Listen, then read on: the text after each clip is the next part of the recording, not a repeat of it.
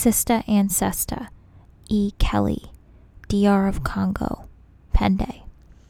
William Villalongo, 2012, archival pigment print, 70 inches by 35 inches.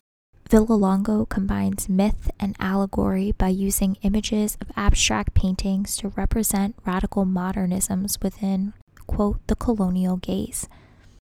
One critic has noted that, quote, in the artist's hands, these paintings appear as masks sported by a clan of exotic brown women, end quote.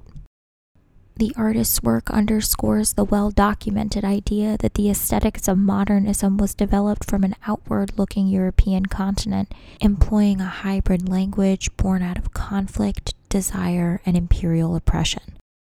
In Villalongo's words, quote, that outward look was squarely focused on the plunder from distant lands, which was detained in ethnographic museums and on exotic postcards by the turn of the 20th century, end quote.